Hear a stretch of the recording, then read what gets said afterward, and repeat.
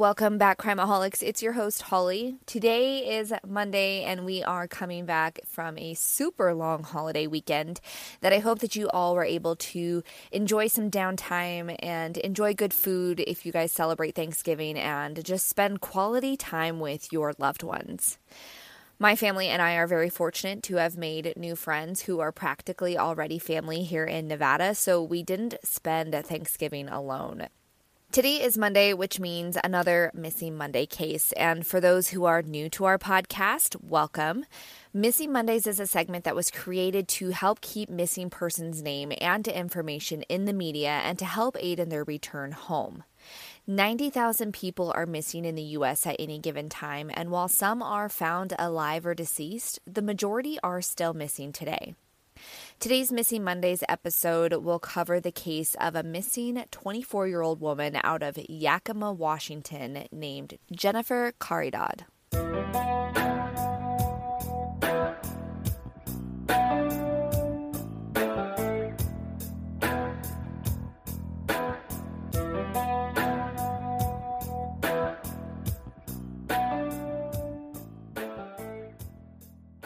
Like a lot of these missing persons cases, there isn't a ton of information out there on Jennifer or her disappearance. But if you've been following for quite some time, you know that these are the cases that need to be talked about the most. A good friend of mine named Darren Birch, who is one of the hosts of an incredible podcast called Badge Boys, always says someone always has a mad ex, meaning at some point in time, someone is going to piss off their ex who is withholding information, and it just takes them to come forward to say what they know.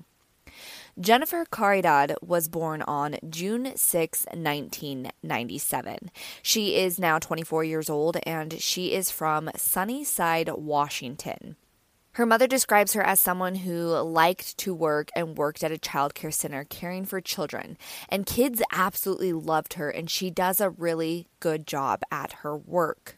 Jennifer lived with her parents and siblings at a small home in Sunnyside, Washington. About 8 months before Jennifer would go missing, she began dating a man by the name of Aurelio Escobar. The month before she went missing, Jennifer approached her family with her 26-year-old boyfriend and asked if he could move in with the family. Aurelio had told Jennifer's father, Enrique, that he had wanted to start a new life with his daughter. Despite not knowing Aurelio and really feeling comfortable with the idea of him moving in with them, they agreed when Jennifer told her parents that she was in love with him.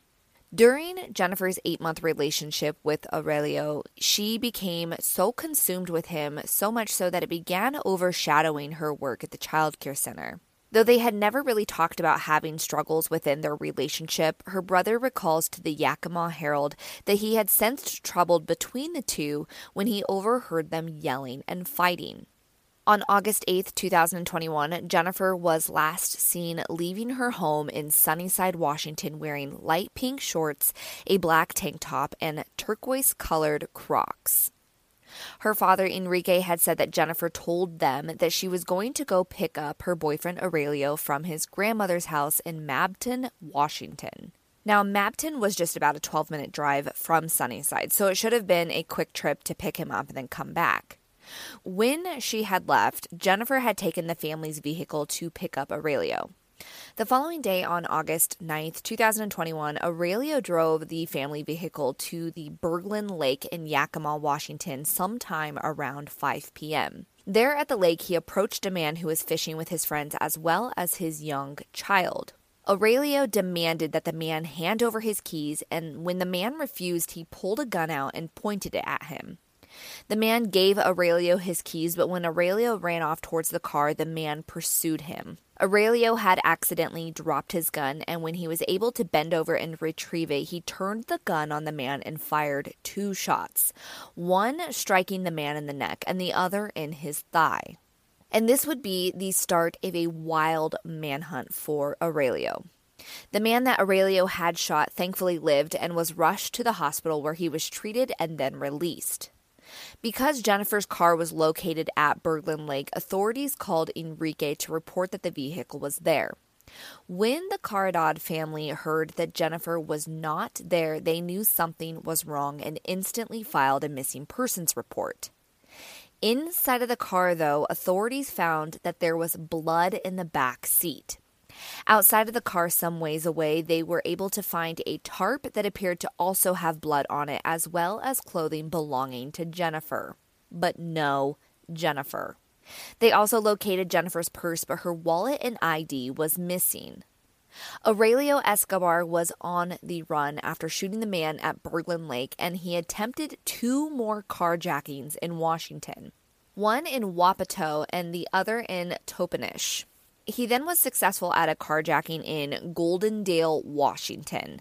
After successfully getting that car in Goldendale, he headed south to Portland, Oregon. There, he ditched the car from Goldendale and carjacked another vehicle. He continued his trip south, and after several more carjackings, he was finally caught on August 11th, 2021 in Medford, Oregon. But Aurelio did not go down without a fight. After a high-speed chase with the Medford Police Department and Jackson County Sheriff deputies, things escalated to a shootout. Aurelio Escobar opened fire on the deputies on the corner of Dakota and South Columbus Avenue in Medford. During the firefight, the 3 officers thankfully were not injured, but Aurelio suffered multiple gunshot wounds. According to KTLV.com, he was struck several times in the shoulder, the arm, and the head. As soon as officers knew that he no longer was a threat, they began providing aid until Medford Fire and Mercy arrived on scene. Aurelio was transported to Rogue Regional Medical Center for treatment. After he was treated, Aurelio was arrested on multiple charges, one being a fugitive in Yakima, as well as a whole slew of other charges for the incident between the officers in Medford, Oregon. Aurelio is still currently sitting in jail in Oregon. After this whole thing went down, Jennifer's family became aware that Aurelio was a gang member. This was information that they hadn't known prior to her disappearance. Aurelio was a part of the Norteño gang, and it is believed that Jennifer's disappearance is linked to his Norteño gang affiliations. Aurelio has refused to talk about Jennifer or talk about the blood that was located in the backseat of the car. He had also immediately asked for a lawyer when questions started to come up about the blood. Authorities have since sent off the blood for DNA testing, but the Caridad family was told that it could take up to 8 months before they got results. A dive team as well as drones have scoured the waters of Berglund Lake as well as the surrounding areas, but no sign of Jennifer. The fact that the Sunnyside Police Department is saying that it could take up to 8 months for results is beyond frustrating. While doing research for this case, I came across an interview with a former FBI agent with over 20 years' experience. I will have that linked in the description of this episode, but what she had said was that there is no reason that it should take this long for DNA results and that it could have easily been expedited. She had said that the Sunnyside police within the first 24 hours should have requested the FBI's assistance. She said because he is a convicted felon who had already shot someone, the FBI could have came in and worked the case from the get-go. She stated that the FBI then could have requested that the DNA be expedited and results could have been worked a whole lot quicker. This same former FBI agent said something that really stuck out to me on the why police should have been working this case with more urgency. Aurelio had already shot one man who survived. Since we already know that he clearly has a gun, Jennifer also could have been shot and could have been out there somewhere severely injured but alive. And this crime may have not been committed at the lake. What is extremely frustrating about this case is the lack of communication that the Caridad family has felt that they have received from the Sunnyside police. An article was published on September 27, 2021 by KTVL and has a quote from Jennifer's family. It reads, quote, "Almost nothing. They didn't give us any kind of information. We go and I ask how the case is going and everything they say is, we can't give you any information because we don't have any," end quote.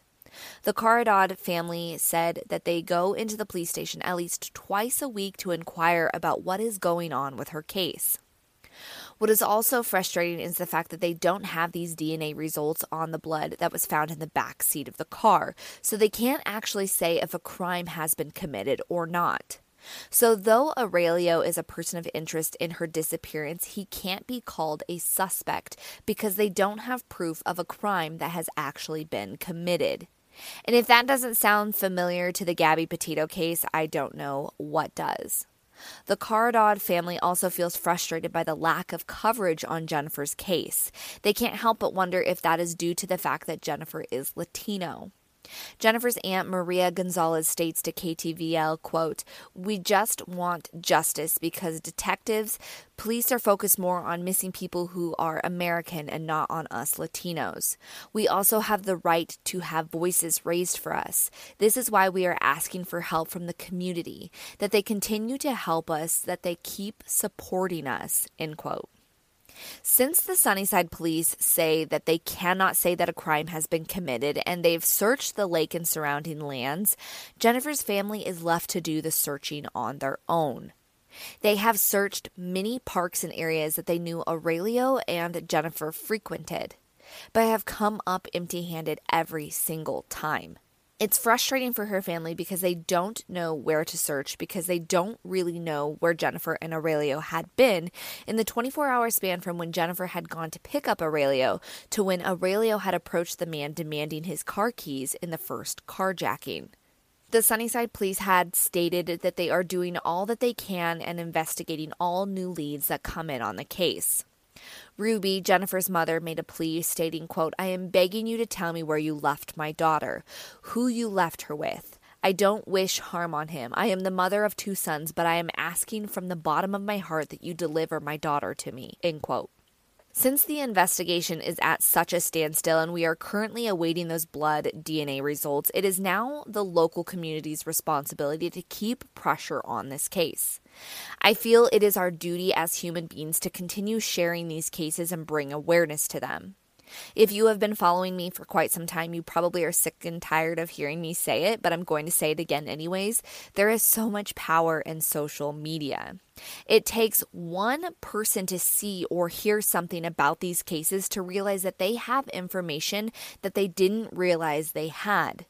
I truly believe that the Gabby Petito case is prime example of what the power of social media can do. Without those talking and sharing about her case, who is to say that they would have located her body so quickly? It was the Red, White, and Bethune YouTube channel that really helped narrow down the where on that case. And I believe if we continue to share these stories and the pictures of the missing, we might have just as big of an impact on cases and help these families get the justice and closure they so desperately deserve. Jennifer Caridad's family has a Facebook group called Justice for Jennifer Caridad. As of right now, there's only 805 people within the group. I say let's all go flood this group and show her family some love. From the articles I have read about this case, I think her family is feeling forgotten, and nobody should ever feel that way when they are fighting to find their loved one. They should feel the community's support. So again, I am encouraging you all to go join the Facebook group called Justice for Jennifer Caridad and leave them a nice comment. If you or anyone you know has information on Jennifer Caridad's whereabouts, you can contact the Sunnyside Police Department at 509-836-6200, and you can reference the case number 21S07132. If you're not already a part of our private Facebook group, you can find us by searching Crimeaholics Podcast Discussion Group on Facebook. In there, I share all information and pictures pertaining to the cases that I cover, and we also encourage all of our members to share all things true crime. You can also follow me at crimeaholics.podcast on both Instagram and on TikTok. Crimeaholics, that is all for now. Until next time, be aware and take care.